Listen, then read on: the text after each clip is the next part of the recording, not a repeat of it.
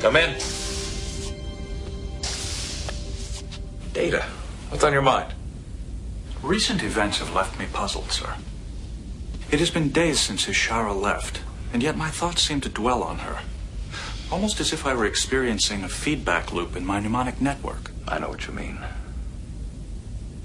It is curious that I was so easily misled. Make that we. Yes, sir. Data, sit down. Thank you, sir.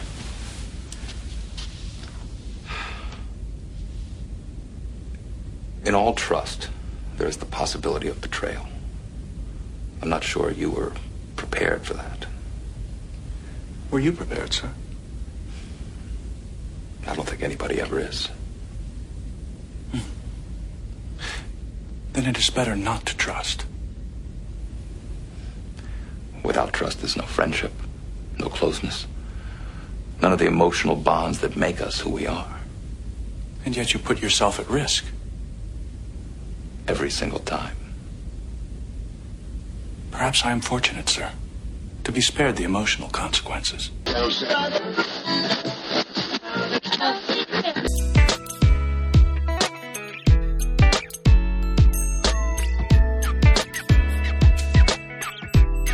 Hey, everybody. It's the Pre-Accident Podcast. Todd Conklin is here to help you enjoy your coolness for today. That is Riker, Captain Riker, talking to Data on Star Trek The Next Generation, just for those of you guys that didn't completely nerd out on the beginning of that. And maybe some people don't know about that, because I think that clip's probably really old. But it's around the notion of trust. And it's interesting that I've been asked, by request, I might add, there you go, I've been asked to talk about this idea of trust and risk. And I know where it's coming from, or at least I think I know where it's coming from. It makes sense to me that right now people are in a position where there's just been chronic exposure to uncertainty, and it's starting to have consequences that we didn't imagine. Those long-term long-term chronic consequences that are a part of being exposed for a greater period of time, almost 9 months, to just very significant uncertainty at every level. And what happens is it erodes the trust levels that we have built within our systems. And that's probably normal. So I'm not sure it's bad. I'm not sure we can stand in judgment of what's going on. But I think what we can do is kind of remind ourselves how important trust is to the overall human encounter and how vital trust is operationally in our organizations. So trust comes in on a turtle and rides out on a racehorse. We've talked about that before. And the recipe for trust is that you make agreements with people, you keep those agreements with people, and you repeat that process. We've talked about that before. Understand that trust is a full-time PM project, preventive maintenance project. You're constantly building trust.